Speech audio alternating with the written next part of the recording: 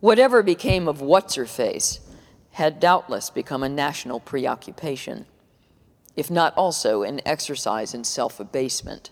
As a rule, the subject of your web sleuthing would never in a million years do a search on you. But she'd long been one of the looked for, so tracking down an old classmate was a brand new game for Sleuthsy Twitch. So far, poking around another person's digital residue felt defiling, as if she were rifling someone else's underwear drawer. Getting the scuttlebutt on the long lost in the analog era would have entailed, say, chatting with the mother on the phone, and only after proving bona fides. The target would hear about the call.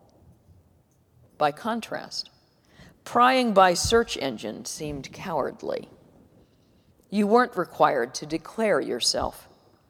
You didn't have to confess to a curiosity that granted this person an unacceptably large place in your history. Worse, that allowed them a place on a rainy winter evening in your very present. These searches felt sneaky, underhanded, and strangely invasive, however innocent of the impertinence the victim would remain. The violation recalled assault cases in which dentists felt up patients who were under general anesthesia. Except maybe the real revelation of these inquiries, with reading glasses, magnification 2.5, and wine, was less the lowdown itself than what you hoped to find.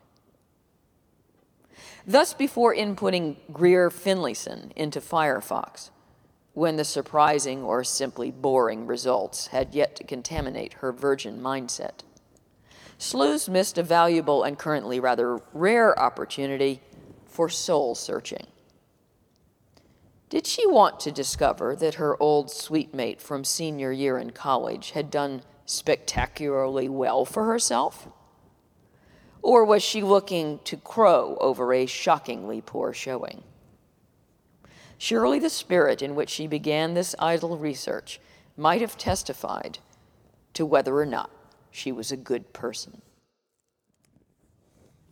Thank you, Lionel.